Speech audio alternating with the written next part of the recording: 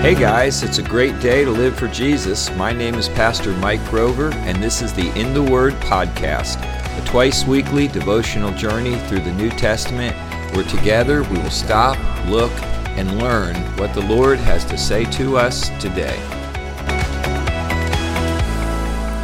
Today in the Word, we are in Matthew chapter number 10. Matthew chapter 10 is the last of the three chapters where Jesus is really dealing so much with his miraculous power. It's a real pivotal chapter because in this chapter is where Jesus calls 12 of his disciples to be apostles, and he gives them the apostolic signs and powers to confirm their ministry on being able to heal and cast out demons, to raise the dead. But it's interesting because in verse 6, he says that he only was sending them to the lost sheep of the house of Israel in that moment, in that time. But then later in the chapter, in verse 18, he mentions that ministry being extended to the Gentiles. So it's like Matthew chapter 10 starts right where they are in that immediate context. But it's like Jesus jumps ahead into the distant future to show not just the ministry of the apostles, but that of his future followers and the difficulties that they will face.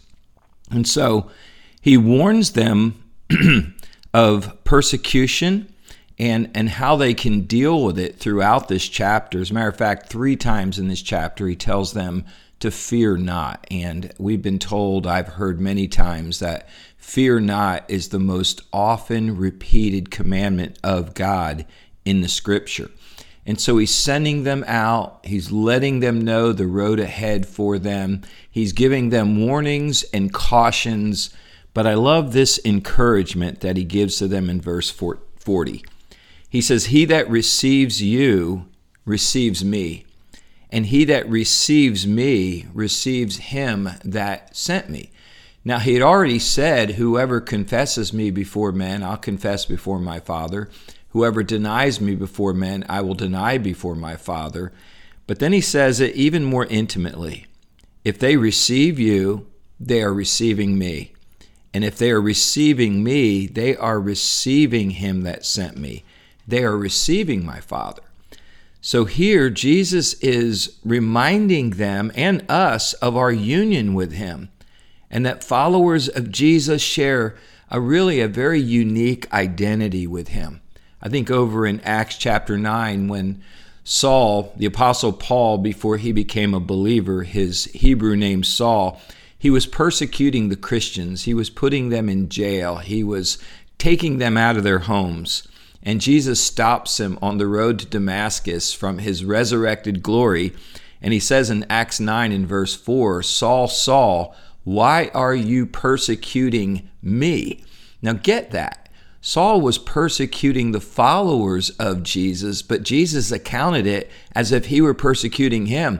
He didn't say, "Why are you persecuting my people?" He said, "Why are you persecuting me?" That's that special identity the followers of Christ have with him. Matthew 25:40, when he was talking about a final judgment, he said, "As much as you have done it to one of the least of these, my brethren, you have done it unto me." Once again, there's that identity and that protection. When I was in the military, I was in the Navy on an aircraft carrier, and back in the early 80s, there was a war going on between Iran and Iraq. And one of our missions as the Navy, and in our carrier in particular, was that we were flying air cover for the tankers coming out of the Persian Gulf, and we were keeping the Persian Gulf open for the free flow of oil and resources. We didn't want Iran and Iraq's war spilling over into the neighboring countries and disrupting the flow of oil. So the Bahrainian tankers would actually fly American flags on their ship. And basically we were saying, if you mess with them, you're messing with us. They so identified with us in the flying of our flag, it's as if they were us. You see, that's the kind of identity. That's the kind of oneness that as believers we share with Jesus Christ. So much so that in Zechariah chapter 2 and verse 8, when God was talking to his Old Testament people, Israel, he said, "Whoever touches you touches the apple of my eye." And I just love how this comes together here in Matthew chapter 10. He calls us, he equips us, he encourages us, he sends us, but he never departs from us. And he even makes himself one with us. You see, that is the power of our new identity with Christ. And jumping ahead and putting it on this side of the cross, we see over in Galatians 2:20 where Paul says, "I am crucified with Christ. Nevertheless, I live, yet not I, but Christ lives in me. And the life I now live in the flesh, I live by the faith of the Son of God, who loved me and gave himself for me." So if you're a follower of Jesus Christ today, man, you are one with him. He identifies with you in your joys, in your sufferings, in your pain, in your problems. And Jesus is right there, and he's promised us he will never leave us or forsake us.